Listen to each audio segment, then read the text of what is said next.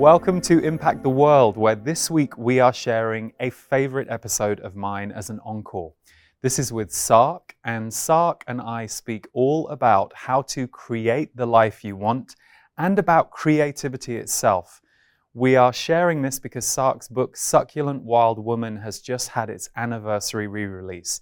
So I hope you enjoy Sark, her spirit, her wisdom, and that this conversation can help you create the life you want.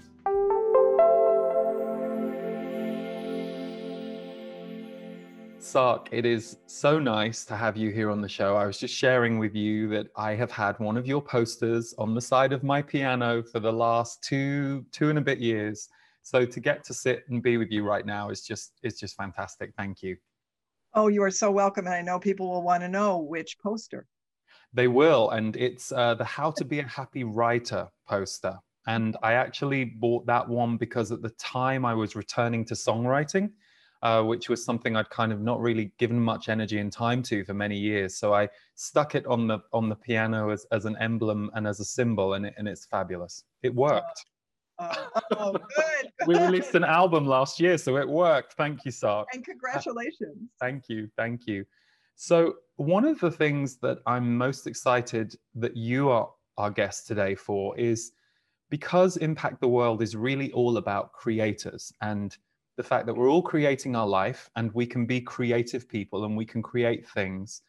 My intent with the show was to inspire other creators to do their thing. Now, that is exactly what you have directly been doing for almost 40 years with all of the work that you've done and your 17 books and all of the posters and the art. So I'm curious first, before we dive into some of the elements of the work that you do, how are you doing right now? Because we're speaking February 2021 at the end of kind of an unbelievable year that all of us have been through on the planet. I'm just curious how you as a creator and as a person, how are you doing right now in this moment? Yes, thank you so much. And I want to say how blessed I am to have been living this creative life for all of these years, because in some way it prepared me absolutely for a pandemic. Mm. And I had no idea that it was doing that. You know, I was not only working at home, I started teaching on Zoom 10 years ago. And I designed my life to be such that I didn't need to go anywhere very often. You could say I'm an introvert with high extrovert skills. So my orbit was perfectly lovely for me. I mean, and I want to acknowledge anyone listening who's had to stay in and hasn't been able to exercise so I just want to acknowledge that, because I'm aware, living in San Francisco where I have a tremendous amount of privilege to be out in beauty in nature every single day. And so I'm able to do that, and I do that, and then I gather the riches and I bring them back and alchemize them, and then I share them. And of course, and on the challenging side, I've definitely had more dealings with my anxiety than I'd ever really had. And I've been given a lot of information about what's going on. I've been taken on tours. I mean, you know this as someone who channels energy, I channel Sark. And I've been taken all over the world and shown what's going on and what is needing to happen. And so I was getting a lot of downloads and a lot of information, which can be a bit tiring, because it would occupy my whole dream time. And then I would wake up with all this. But again, creating courses and mentoring programs I love mentoring people in all forms, through my books, through private mentoring that I do. I love mentoring people and making dreams real. That's like it started very early in my life, and it continues to this day. And I feel now in the pandemic time, it's even more juicy and rich, and it's people are being called to themselves and their uniqueness more than ever. You know this. Yeah. People are being called to rise, and I've been called to rise. I'm writing more often, more deeply, more transparently. I was already writing vulnerably. I was publishing all my vulnerable journals for all these years. But now it's taken on an even larger import. It just feels like, in the most exciting way, there's no time to waste. Like now is the time. That's how I feel. Yeah, so true. And I'm curious if you don't mind sharing, because I'm sure the watchers and listeners would be curious about, you shared some of the downloads that you've been getting about what's going on around the world. Are there any parts of that would be good to share?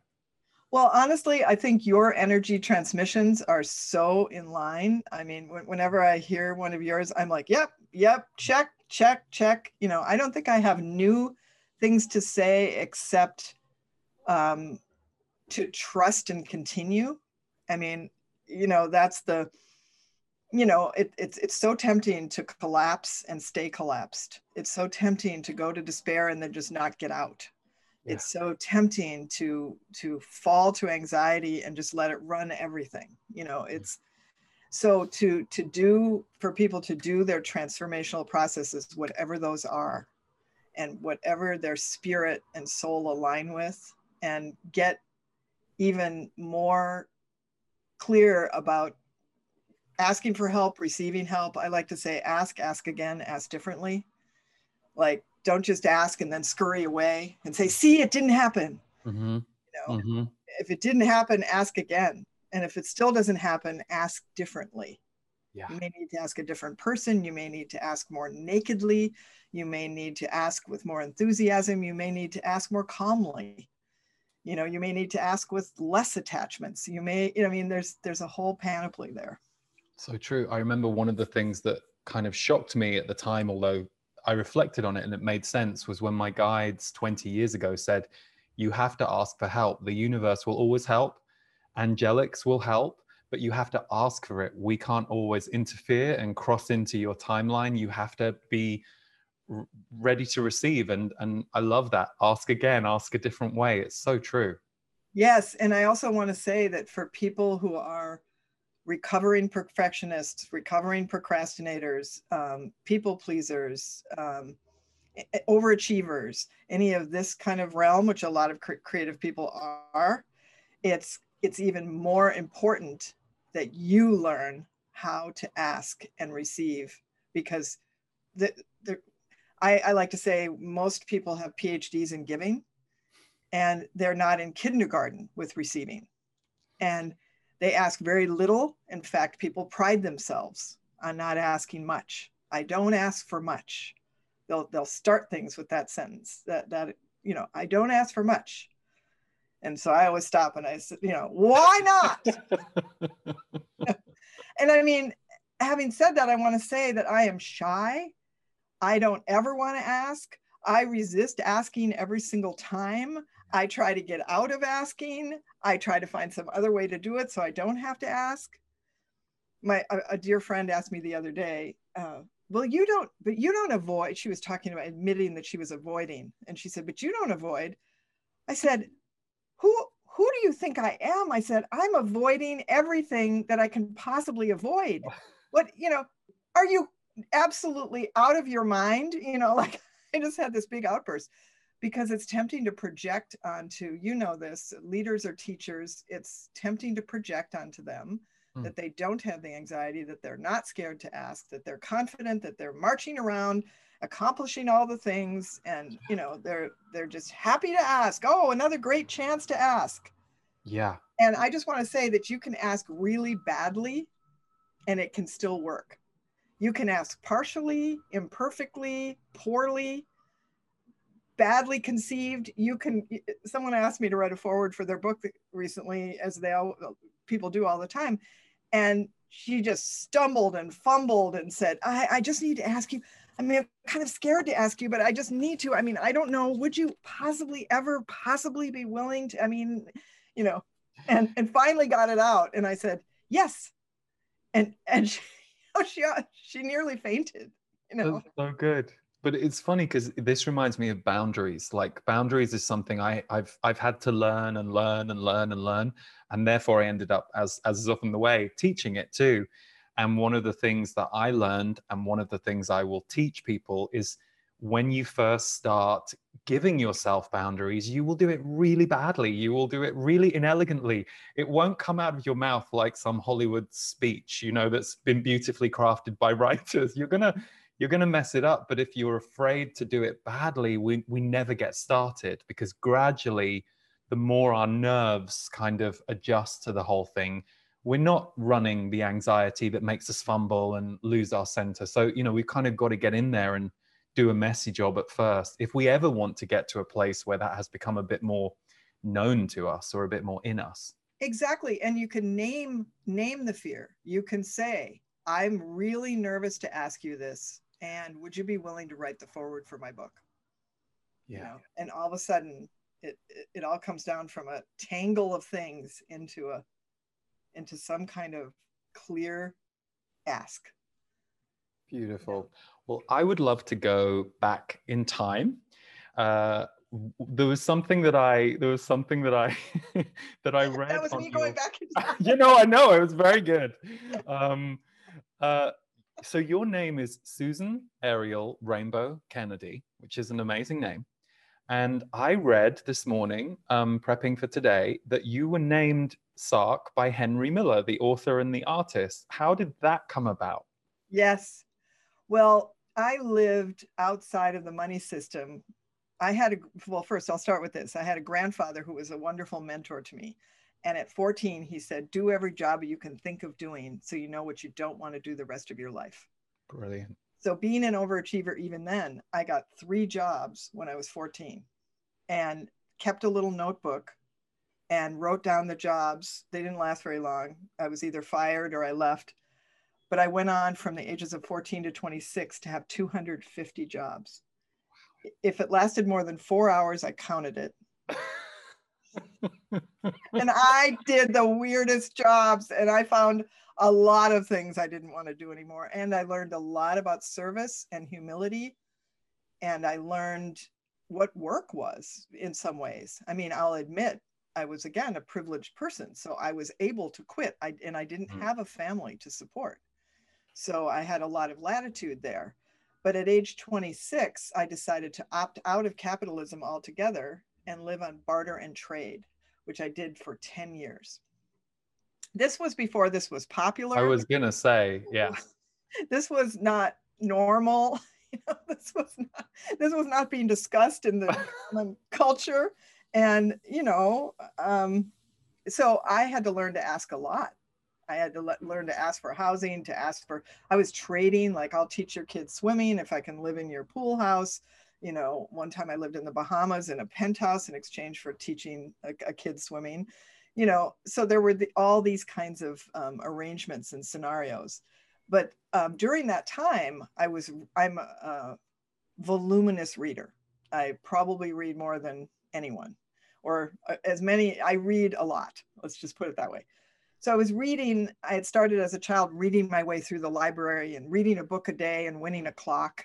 You know, like the first grade teacher said, you can win a clock if you read a book a day. So I'm the only one that did it. And I got the clock and I was so excited. But during this time, I was reading a lot to support my view of living outside the capitalist system and being a creator. And the person that came into my view, well, many people came into my view, but one of them was Henry Miller. And at first I judged him as a misogynist. I'm a humanist with feminist leanings, let's call it like that. And I was kind of horrified by him. And his counterpart, Anais Nin, who I read all of her diaries, she, in my opinion, deserved to be as famous or more famous than him. But he got all the attention and was writing these books that had a lot of sexuality and a lot of things. But I was more interested in his metaphysical writings. He wrote books like Stand Still Like the Hummingbird. And, you know, he really got very metaphysical. And so I read everything Henry Miller wrote and had published. It was over 50 books. And I even went to the University of Minnesota and read his manuscripts wearing white gloves, which they gave you, and turning the thin pages of his, you know. And in his books, he would throw up his arms and say, so I owe everyone, you know, I'm in debt and I owe everyone. And he would make these proclamations about his own funding for his arts. And, there was just a lot to learn from him. And so I didn't know it, but he died before. This was in 1982. He appeared in my dream. And he said, your name will be Sark and your artwork will be famous before your writing. And I thought, I'm not going to be Sark. That's a dumb name. And I wrote it in my journal and I put it aside. And so he shows up. I didn't know he had already died. So he was dead and he was appearing in my dreams. So he came in the dream 2 weeks later and said, your name will be Susan Ariel Rainbow Kennedy. And my name at the time was Susan Kennedy. And so I thought, this is perfect. I'll add Ariel Rainbow. I love that. So I went to court to make it legal. And the judge, I'm convinced, wasn't real. He was very theatrical. He had hair that was like an ice cream cone that went up into a little tip on the top of his head. And he was, as I say, very theatrical. He said, is there anyone who knows why this woman should not be named Susan Ariel Rainbow Kennedy?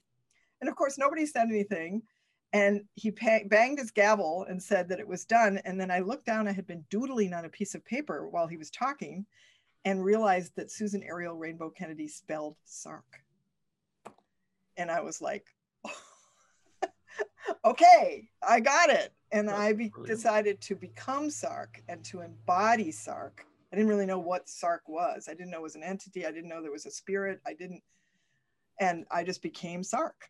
And so from 1982 until today, I've been really sharing the Sark spirit and showing people the Sark in them, and I say to people, this Sark spirit, this creative spirit is in everyone. And that's been my greatest honor and joy to share. It's beautiful. Thank you for sharing. And I want to just also go back to a story that you share of when you were 10, because to me, this speaks to the power of art, the healing of art, and just the power of art. You said you had a best friend called Mr. Boggs at the time, who was 80 years old, and he went to the hospital, and you would send in stories and letters, and he said that it kept him alive. Could you tell us a little bit about that? Yeah, well, one of the difficult, challenging times of my childhood was that I was molested by an older brother. Yeah. So he had been my best friend, and then he was being molested by a neighbor, and then he in turn molested me. So I was desperate to escape this system. I had I had a wonderful family. I had a family that loved me, but this was going on and no one knew it. And it was so awful and scary. And so I started finding ways to be out of the house and away. And one of them was meeting Mr. Boggs, who was a neighbor. And I started doing wheelies in his driveway. And he came out and saw me and said, "You're my twirly friend," and invited me in, and turned out to be another mentor, really, and became my best friend. I was 10 and he was 80. And he bought me a microscope and a telescope. He wanted to teach me to look close and to look far. Wow. And then he tried to teach me to play chess, but I was too impatient.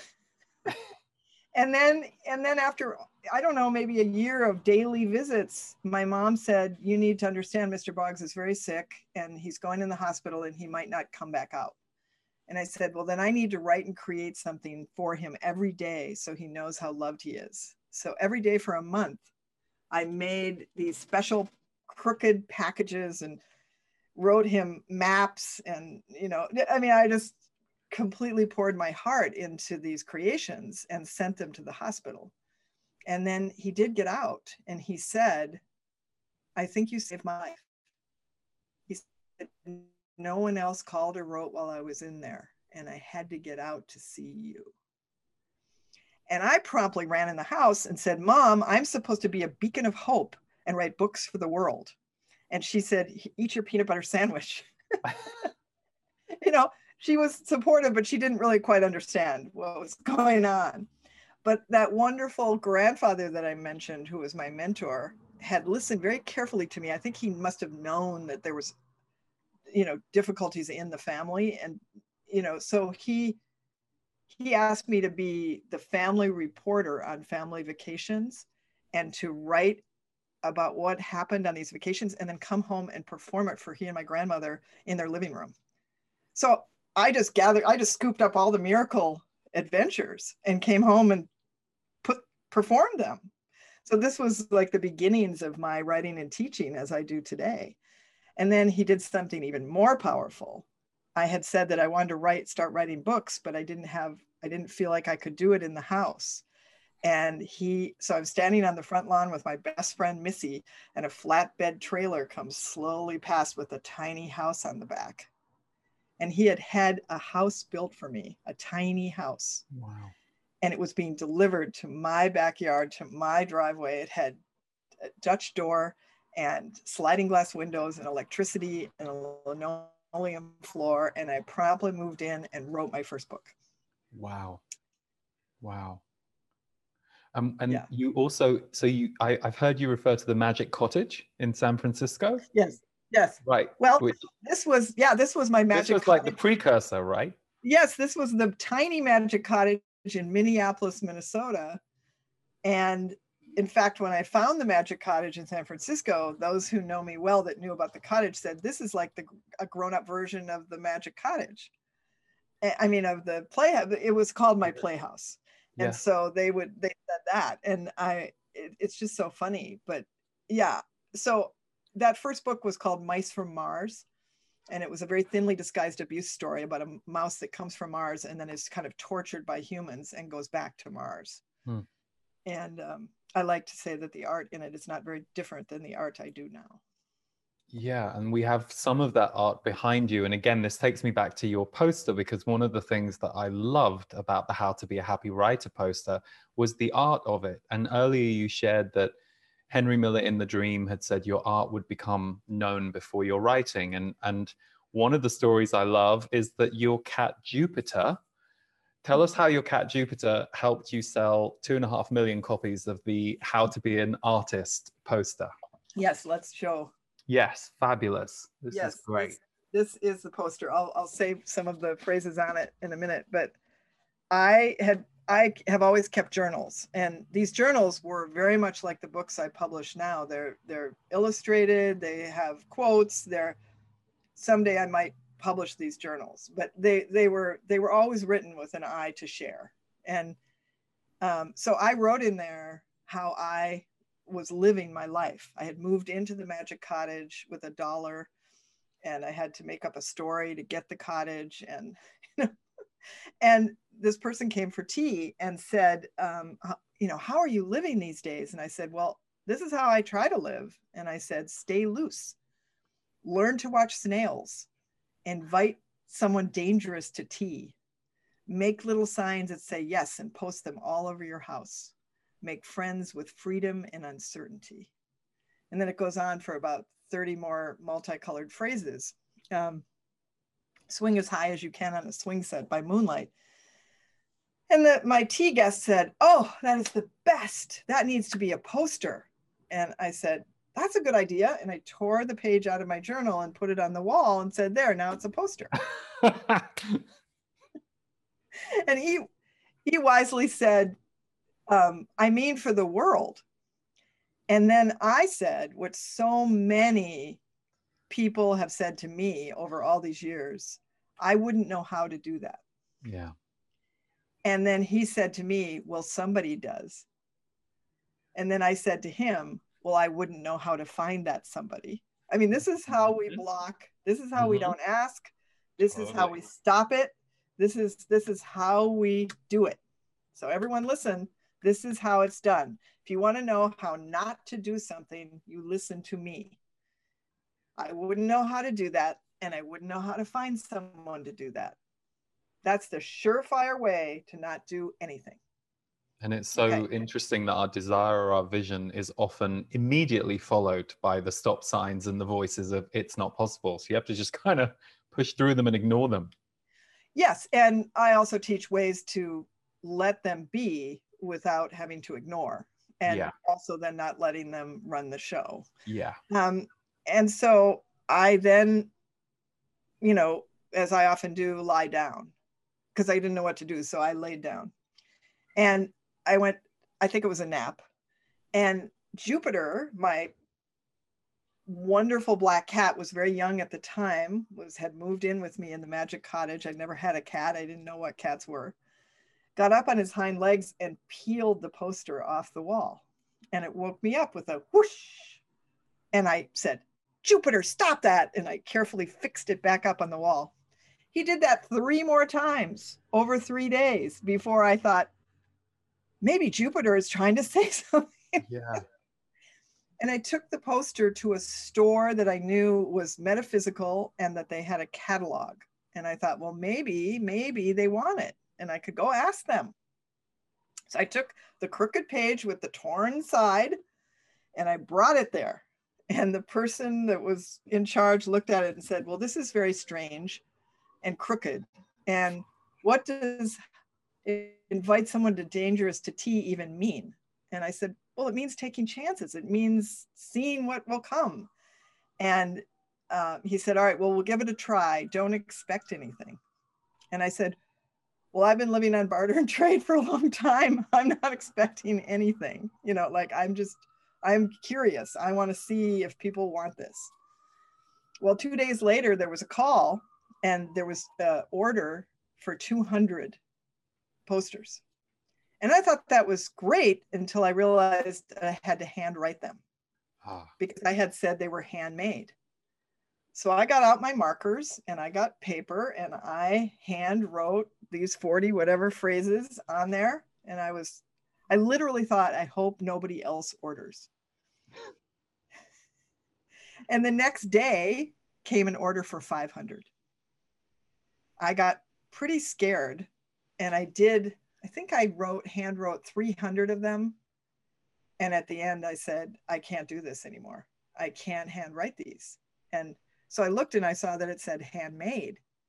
And I thought, okay. So I got creative and I got high quality color Xerox and I hand tore the edges of that. And then I mounted it onto French rag paper and hand colored the edges of that. It was still a lot of handwork, but it was a piece I was proud of.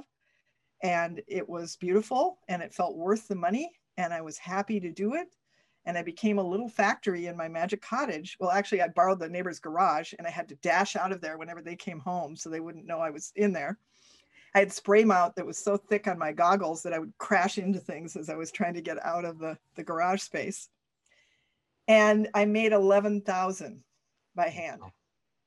And at the same time, I was channeling 18 other posters on 18 other subjects. How to be really alive, how to really love a child, how to forgive your father, how to relax about money. I don't even remember all of them, you know, ways to be with angels, just, you know, all of these posters. And I thought, there's no way I can do all this. I better start a company.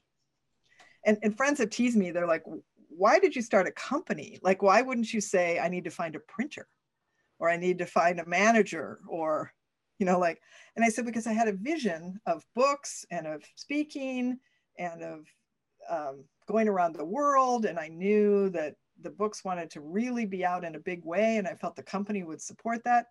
So the company at that time was called Camp Sark. And I had the most wonderful team that helped produce over 200 products that went around the world. I taught and mentored around the world. I wrote a best-selling book every single year for 18 years, which was, you know, there's whole stories about that. But so that was how it started. And now I don't even remember your initial question. Well, we were talking about, because I read in your bio how the poster went on to sell 2.5 million copies, which is pretty phenomenal. Oh. And then that poster, How to Be an Artist, went on to be printed, of course, after my 11,000 handmade ones. It went on to be printed millions of times. It went on to be in Time magazine. It was in major motion pictures. It's in all these dorm rooms. It's in all, I mean, it just went, you know, and because it's my statement that we're all artists. It's called How to Be an Artist. And it could have been called How to Be an Artist of Life, because we're all artists and we're all creative. And it's the way we've translated that word is such a both creative and artist is such a disservice. Yeah. And you know this because we divide people up into not creative, not artists. And accountants are creative. Parents are the most creative people on the planet. You know, every range, you take anything, is there's opportunity to be creative, to think creatively, to move creatively, to cause creation. of something new. So I'm passionate about that subject. Like, It's yeah, funny because your poster that I have, How to Be a Happy Writer, one of the first things I thought about it was, this is how to be a happy creator as well. And I want to share something about that poster. I think what we're going to do is we're going to bring it up on the screen just for people who haven't seen your posters. I think there were two things that really hit me about when I saw your posters. Number one, I was delighted that you had illustrated them, that they're colorful, that they're playful, that they're, so simply and so simple and wonderful. And some of the things that you'd written on this poster are definitely things, some of them that I'm like, oh yeah, that's a great confirmation of something I know. But the economy of your words and the way you phrase things, it would be the kind of thing I'd be sat in my beanbag, which was next to the piano in our old house. And I would just turn and I would see the poster and I would just pick one of the windows. So for example, I mean, some of my favorites on this poster, resisting writing is actually harder than writing. I mean, anyone who's created or written, that's so true. Allow your writing to be written. All writing needs a human channel to bring it down to earth. That's you. You cannot know the effect your stories may have. I mean, that's something I teach because that's something I've learned. Start tinier, start more often now. Action before inspiration, begin. I mean, I could do all of them, but it's gold and it's brilliant and it's accessible and it's quick and yeah. So it's lovely to kind of learn more about all of the posters that you did, and I'm not surprised they're all over the world. yeah. Well, I always felt like posters were like pages of books that got free, you know, because Which is true for you in your case. yeah. Well, and I wrote books deliberately to be like ripe fruit, so you could open it and take a bite anywhere and get nourishment of some kind. You know, you didn't have to follow the linear path. You know, I'm very much a believer of the nonlinear. So many more things could be so much more fun if we would get off the linear. It's true. And you know, there's so much more joy and delight to have that people are giving themselves. Yeah. Yeah. And it's not, I think often it's funny, we just finished this course called Rebirth, and one of the big themes in Rebirth that kept coming through whenever I would channel was they talked about activating joy in our life. Funny, I think the sun is blowing it out here, but this actually says joy. Oh, I couldn't see. Oh, thank Yeah. you. Yeah. And the power of joy practices and how we have to initiate and practice joy in our life and how that will infuse everything. So yeah, I hear you on that. That's so true.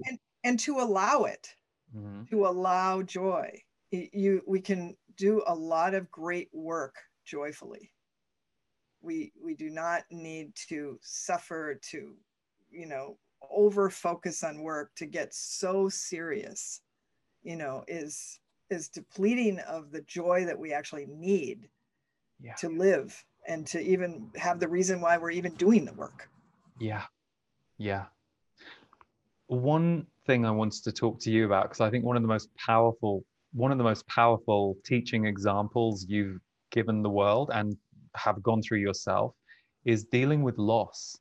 And I read something this morning which I didn't know. I knew about your book Succulent Wild Love with Dr. John Waddle, who was also your fiance, but I didn't know this piece. It said Sark had one big secret wish: overcoming her fears to commit to an intimate life partnership.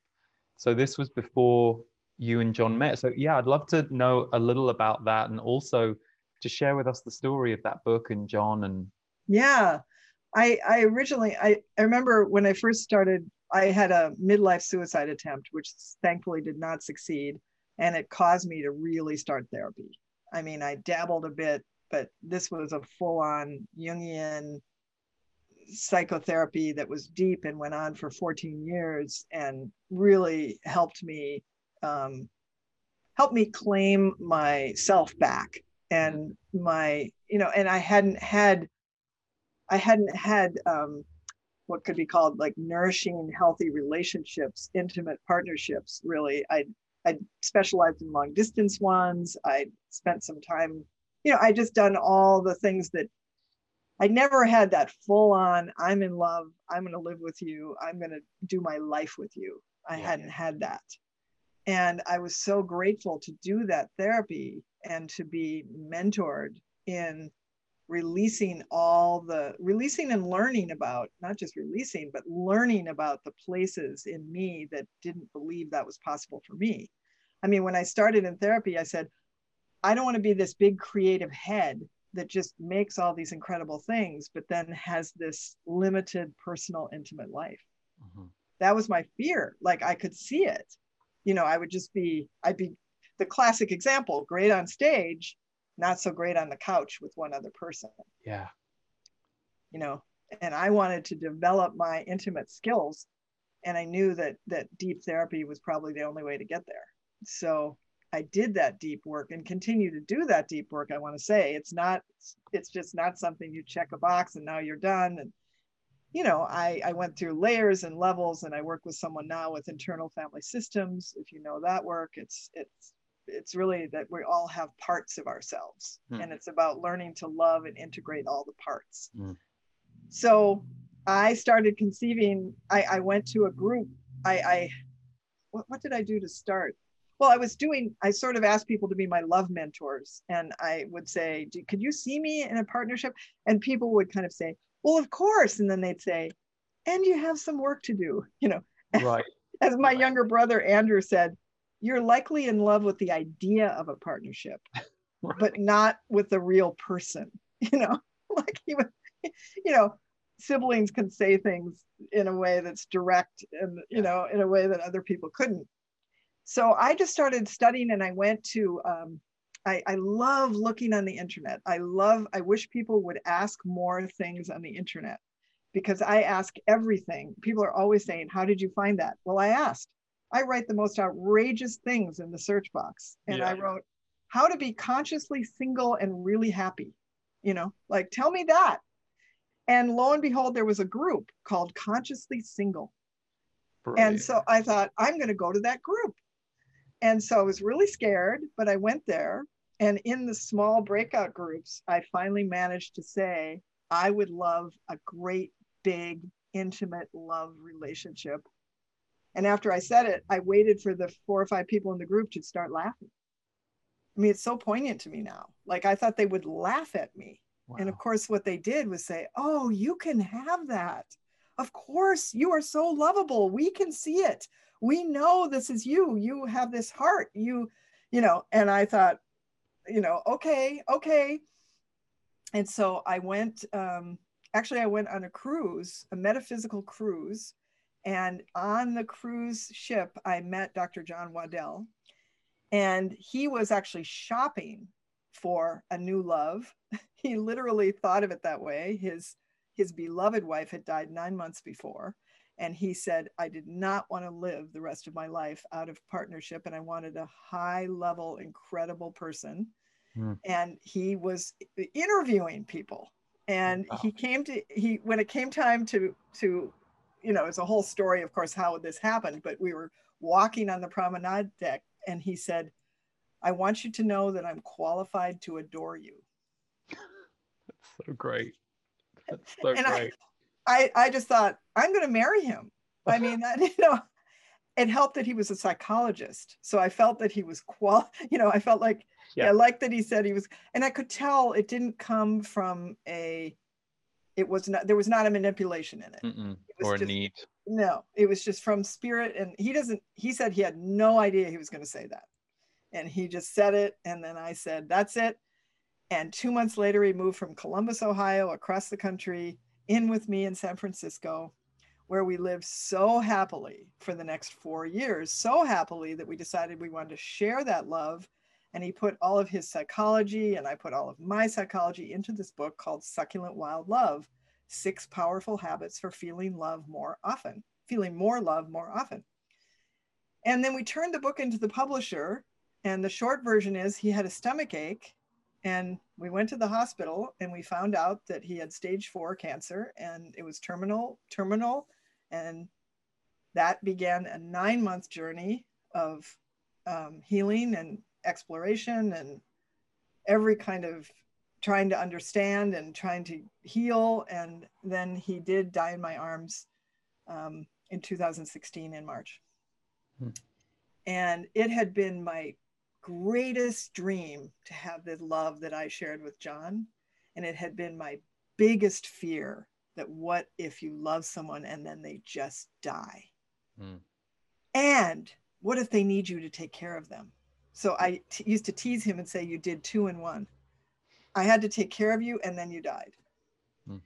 And that deepest fear became one of my greatest blessings of my whole life, because it deepened me. It deepened. And I mean, I'm not recommending this route. But I'm saying that the alchemy that I was able to do as a result of John's physical departure, if I say death, he's right here in my ear saying, I'm not dead. Yeah.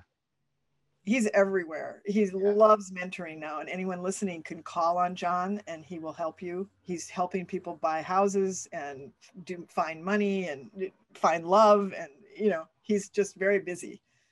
So,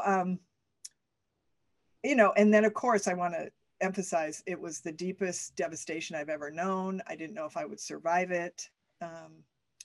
And I've never grieved like that. And it was just it was every bit of the nightmare that I was afraid of. And so I want to emphasize it wasn't just, and then I learned, and then it was wonderful. Yeah. You know, it was, I think it's Rumi that calls it was the pick and shovel work. It was the deep work of going through all the would've, could've, should've's, all the things I wish I'd said or done, all the things I wish he'd said or done, all the therapy that had been done, all of the alternative medicine and standard medicine things that had been done, and all of this. And I remember this same wonderful brother of mine, Andrew, my younger brother, who I'm very close to, said to me, I said, Andrew, I don't know how I survived that. And he said, you didn't. He said, you thrived it. And it was a huge compliment from him. And I knew it to be true. Although it doesn't take away the pain, but it gives meaning and it gives a doorway to a new place. And the new place was my asking again for another great love.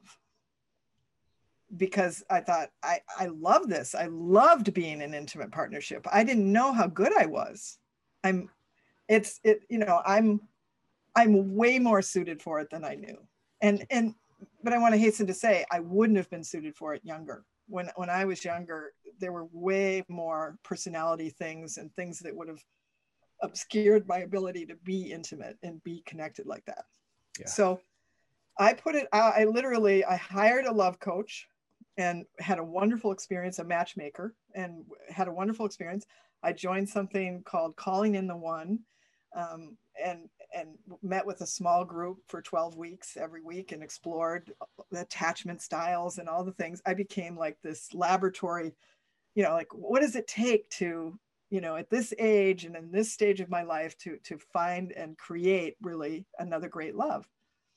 And then I started to feel pressured and like, oh, this is never going to happen. I did some online dating. I met some wonderful men, but none of them were a match for what I wanted.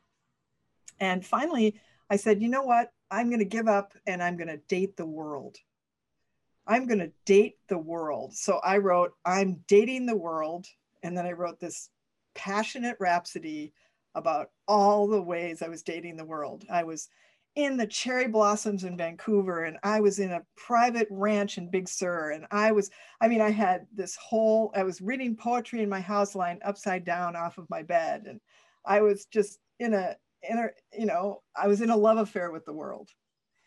And that email was received by a man named David, who then called me on the Inspiration phone line, which is a phone line I started over 25 years ago so that my readers would have a way to communicate with me. I was being so intimate with them in my books, and I felt that they ought to have a place to be intimate with me. And so he had been told about me 8 years before by a female friend who said, there's a female version of you, and her name is Sark. and you need to reach her. So he listened to the inspiration line message and left me a message 8 years ago, but I was nowhere near, I would never have been ready for him at that time. So in May of 2018, he called that line, having read I'm Dating the World. And there's a whole story about how he even came to get that email, a completely wild story where he should never have gotten that email. But, you know, got that email and called the line and said, hey, I just love how you live. And that's how I live too. He said, like, loving the world. And he said, I just love you. He said, I love you. I love you. I love you. I love you. I love you. I love you. I love you. I love you. I love you. I love you. I love you. I love you. I love you. I love you. Is this too much? I love you. I love you. I love you. I love you. Hey, my name's David. Give me a call if you want. Wow. Oh, that's so good. And I felt like he's either my soulmate or he's someone I might not ever want to talk to. Yeah. But I called on May 21st, I called him back and we talked. I think we laughed for the first 5 minutes with no subject. I mean, there was such a connection. And then we talked for 2 hours. He was living at that time in Massachusetts. And we proceeded to talk every day for 3 months. And really, I mean, in depth, 2.5, 3.5 hour calls of every variety, and really, got to know each other. And then we decided that we wanted to meet physically because none of this was on video. It was all on the phone. And so we decided we would meet physically. I would go to his house in Massachusetts and we would call it a honeymoon. We would call it our first honeymoon and we would skip the marriage, just going straight to the honeymoon. And it wasn't until I was on the plane that it really sunk in that I was going to live with this unknown person in their home for ostensibly 2 weeks. However, we had done a fabulous job. He'd set up his whole lake cottage as a honeymoon suite. And he'd done everything. He'd gotten all my favorite scents, my favorite sheets. He'd replaced the hot tub water from chlorine to bromine. He'd gotten a new canoe paddle. He'd made it into a Shangri-La. And I had my own room, which was one of my requests. So we did do a good job at setting ourselves up for the best possible first date, which was a honeymoon. So wow. Well, I'm sorry, I'm listening and I'm thinking, God, Sark, do you love Coach? Because I think there will be people watching and listening going, I want to do her relationship course, please. Really, I mean, it's beautiful. Yeah, I'm just developing a course right now about love, and I do private mentor people, and right. I have mentored people about love. So I'll bet. You know, it's a good thing. But so we met at the airport and we were just, it was everything that I'd hoped and that he'd hoped. We were vibrating. We could barely stop smiling. The car kind of floated back to the lake cottage. And then by the next morning, I was looking up flights to get out of there. Because I want to make sure people hear, I mean, I insist on the real stuff. Mm-hmm. And I insist on transparency and vulnerability. And I just cannot skim the surface. Mm-hmm. So he had been a Hollywood movie producer for many years, living in Malibu, had gone back to Massachusetts to help his family business and gotten into some difficult things with the family business and really was not in a position to be interacting with me on that next day. And got in and really became sort of cold and distant. And I thought, that's it, I'm done. And I went in my room and he came and knocked gently and said, are you in here looking up flights? And I said, yes. I said, and he said, could we get on the phone and talk about this? Because remember, the phone is where we'd established our intimacy. Okay. So he's in his room and I'm in my room, and we proceed to have a 2-hour conversation. And we learned everything we needed to know. And we created a new way to be together. We both are writers, so we enjoy the morning time by ourselves. And then we get together for lunch. And then we go apart again. And then we tend to our own alignment first. And then we have a wonderful dinner and perhaps romantic time. So this was what I wanted. I wanted someone that would tend to their own alignment and do their own work so that they're coming to me like a full cup ready to share overflow, which doesn't mean that we can't mentor each other through difficulties, because of course we have and do. But this was a whole new world. So that the rest of the stay was everything I'd hoped and everything he'd hoped. And he hadn't lived with anyone in a number of years and didn't know how to have his needs be met without making it seem like he was ignoring me or telling me to go away, or he just needed a little help. And so he moved in 2.5 years ago with me in San Francisco. This makes me think of my wonderful godson, Jonah, who's now like 17. A few years ago, he said to his mother, "Mom, why do all the men move in with Susan? Or why do all the men move for Susan?" That was it. Because in my relationships, for whatever reason, I mean, I think it's San Francisco, and I think it's because I'm staying here. So I'm like the magnet that pulls, But so we're extremely happy, and we're creating together, and we're living together and loving together. And it's another great love. And John immediately said, "I love David." And David loves John, and it's a big happy family with the non-physical John and the physical David. And but David's also brought a big happy family to me. I have 2 parents, I have his brothers, I have his 2 children. One of his sons is living with us right now. And so all of my dreams of like what, it isn't just one person. It's like he brought just a constellation. He brought a tribe. He brought, yeah. So good. Wow. It's brilliant. But I also, what I love about it, one of my favorite topics, and maybe and Stephen and I talk about this. Stephen's my husband. We've been married for 3 years. We've been together for 5.5, and we're both each other's longest relationship. And I love the kind of ups and downs of it all, and like getting to talk to other couples about how you navigate the tough times versus, in my 20s, it was like, uh-oh, roadblock, I'll bail, or they bailed on me, or, it's like, because, that whole story you're sold, the romance, and of course, romance moves in and through, but it's not constant. And if it disappears for a while, then there's something that you can, as you have described, reconfigure and learn about and learn from, and how to be with each other. It's beautiful. Yes.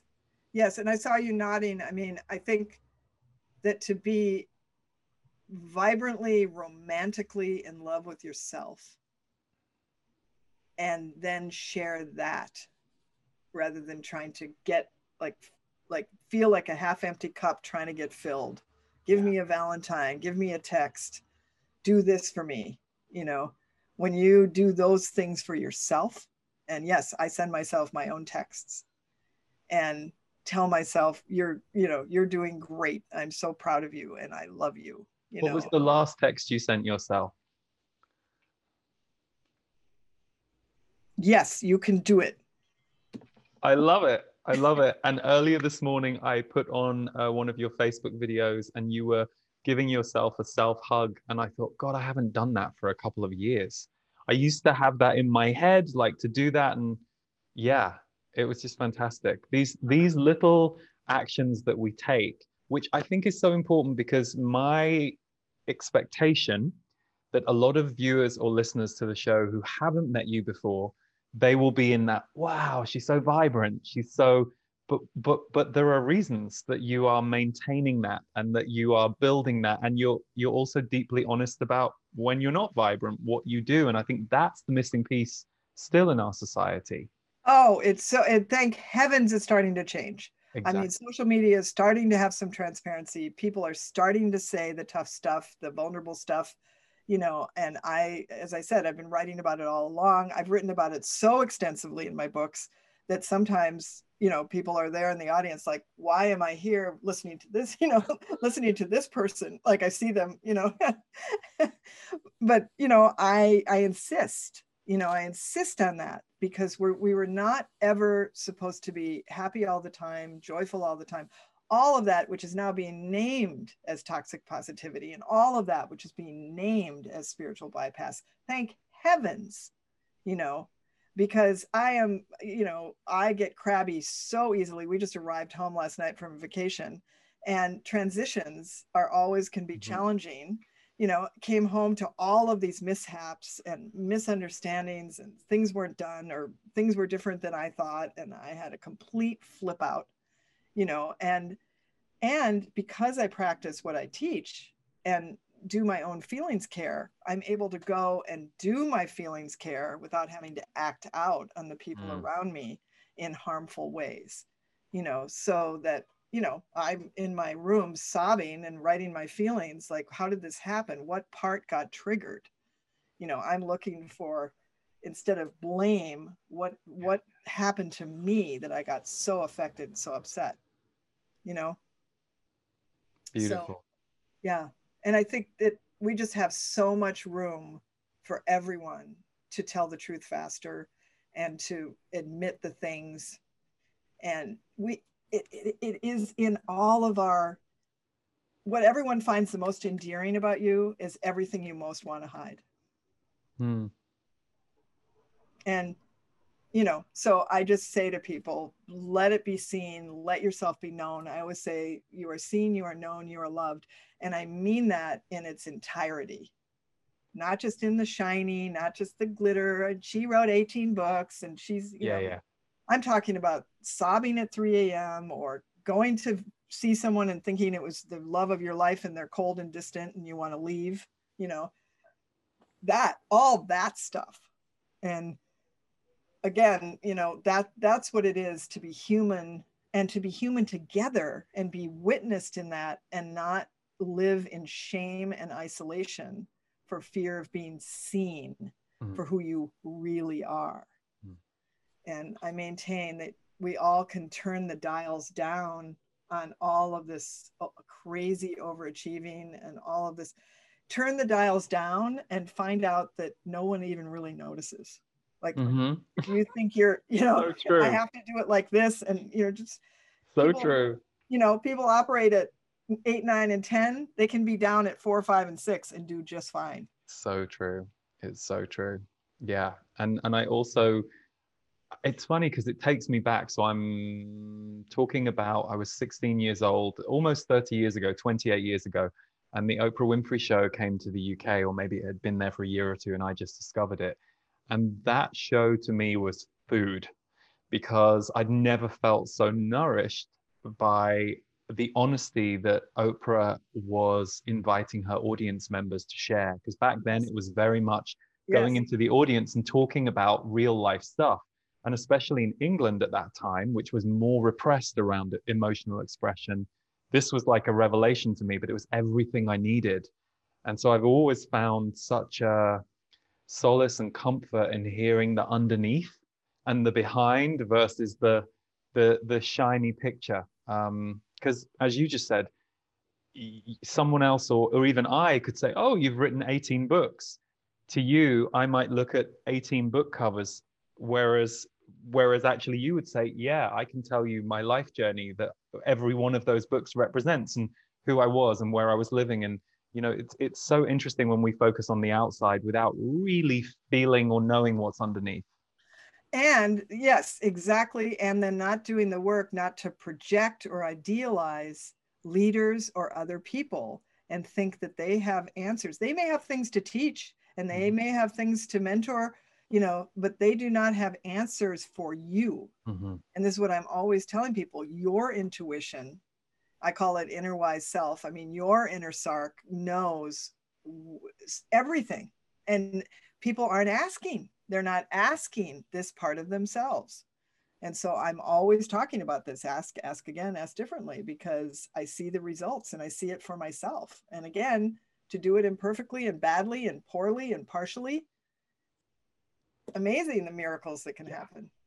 Which goes back to your poster, which we've talked about, and we're gonna wrap up our conversation in a minute. But one thing I'm happy to be able to share with everyone is that you have a gift, and it's How to Be a Happy Creator, and it's a downloadable book.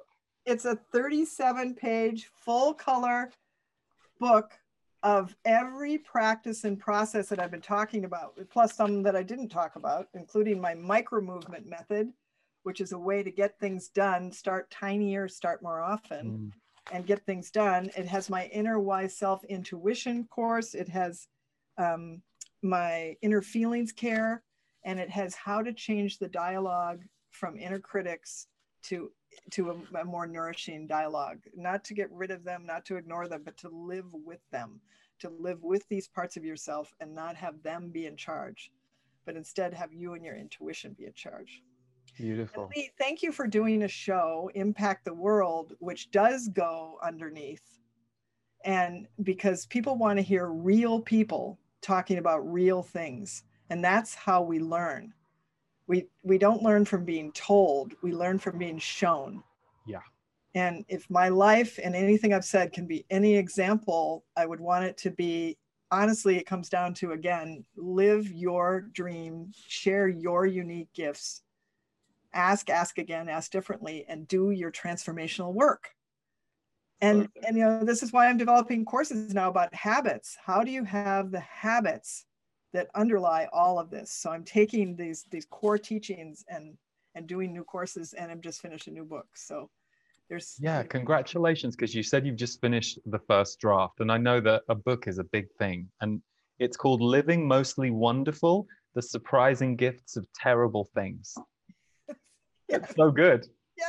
Yes, there's so many terrible things and so many wonderful things, and we can become really alchemists and blend the two together into a brand new mixture for healing and change, and then that can be shared.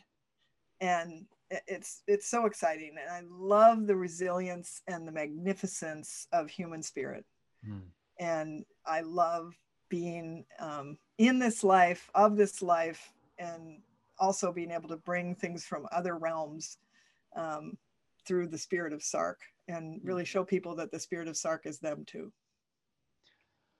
Well, I love your vulnerability, I love your brilliance, and I love your courage, and all the other facets of you that, you know, that we got to just have a tiny taste of today. But I know anybody who's watching or listening who wasn't familiar with you, I'm sure they're going to now be checking out the things you do, but also taking away from this just the reality that we can all create anything for ourselves if we put our mind to it and we take the tiny steps, whether it is a book or whether it's just a new way of life, or whether it's asking for love to come into your life and letting the results surprise you.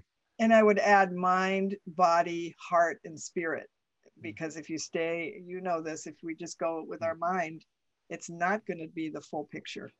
But if we involve all those other parts of myself, and then I forgot, I made a note to tell you that I am reopening my magical mentoring, private mentoring program in February soon. So I think I have space right now for, we already have a waiting list, and I think I have 6 spaces left. Fantastic. So I'm very excited about that.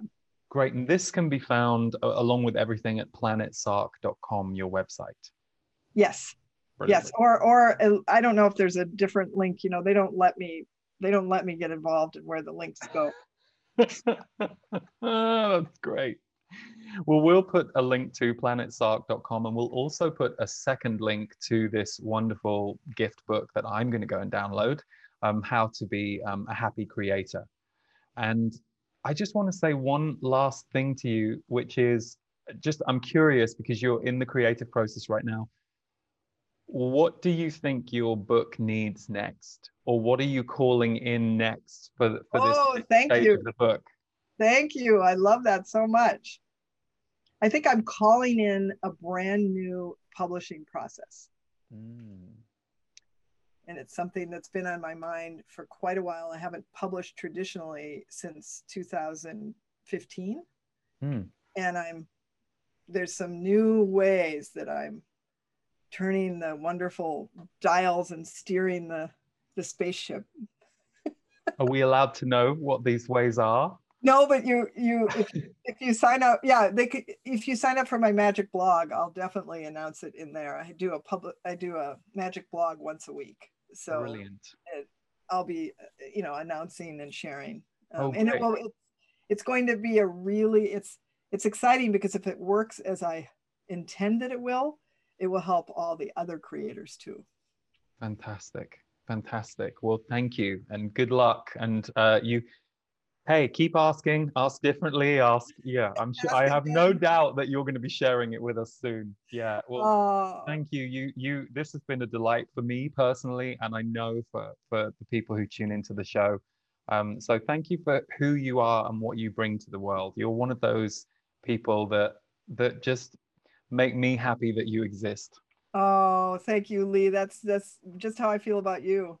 And thank you for being you and doing your work in this world. It's a huge benefit and transformational quantum shifter. Thank you. We're all in it together, right? We're all doing our little bit, and that way we become one tribe on the planet. So yeah.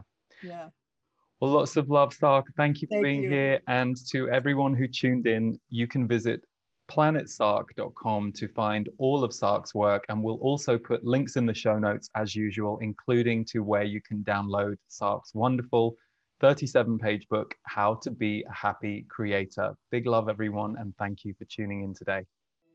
For those of us who are sensitive, intuitive, or walking a spiritual path, it is our practices and the support that we have in our life that often is the key to how well we can walk through life. 9 years ago, I created the portal to be an answer to that need for members of my community who wanted to go more in depth with my work. And while my work is still very much a centerpiece of the portal, we have now added other teachers, other voices, other offerings, so that the portal can become a well-rounded place for you to receive nourishment and be uplifted, shifted, and supported every single month. Here is a look at some of the offerings that you receive every month as a portal member. Once a month, I do a 90-minute live video broadcast. Don't worry if you can't be there live, everything in the portal is provided to you as a replay. But doing it live is a chance for me to be with you as a community. And in that broadcast, I speak about the energies of the month and expand on my monthly energy update, and also take some community questions. Every month, you will also receive an MP3. And the MP3 will either be a channeled message from my guides, the Z's, set to original music from Davor Bozik, or it will be an energy alchemy meditation or some other energy teaching. These will be put into your members' library, and you will have access to them to stream and download. We also give you access to a classics library, where we take 8 classic recordings from recent years so that you can listen to more.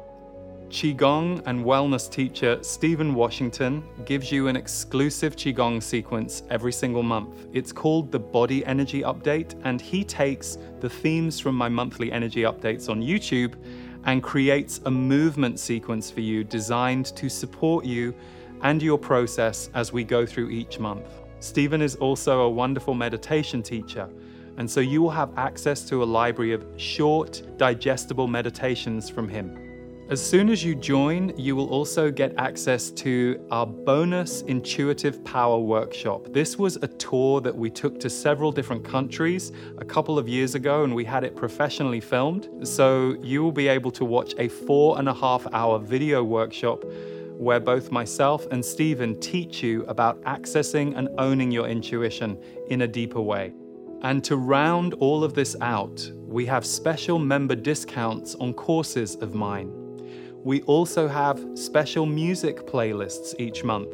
One set of songs designed to help soothe you, and one set of songs designed to get you moving. And last year, we brought to the portal something I have wanted to do for a very long time, the Portal Presents. It's where I get to invite some incredible teachers, creatives, healers, musicians into the portal, and every month we spotlight one of them where they deliver an on-camera teaching specifically for our portal members. It's a beautiful new feature. We have had some incredible people coming in, and we've got some amazing people lined up for the next year. And the final aspect of the portal is mine and my team's favorite. It's the community energy. So as well as having a private members forum inside the portal for those of you who aren't on social media, We also have a private, moderated Facebook group exclusively for Portal members. This is where so many members get to share what they're experiencing, things they're learning, people they're enjoying, and essentially connecting you with people from all over the world who are focused on similar interests to you. My aim with the Portal has always been to offer you as much value for your membership as possible, and I feel like in the last year or so we have really been able to maximize that.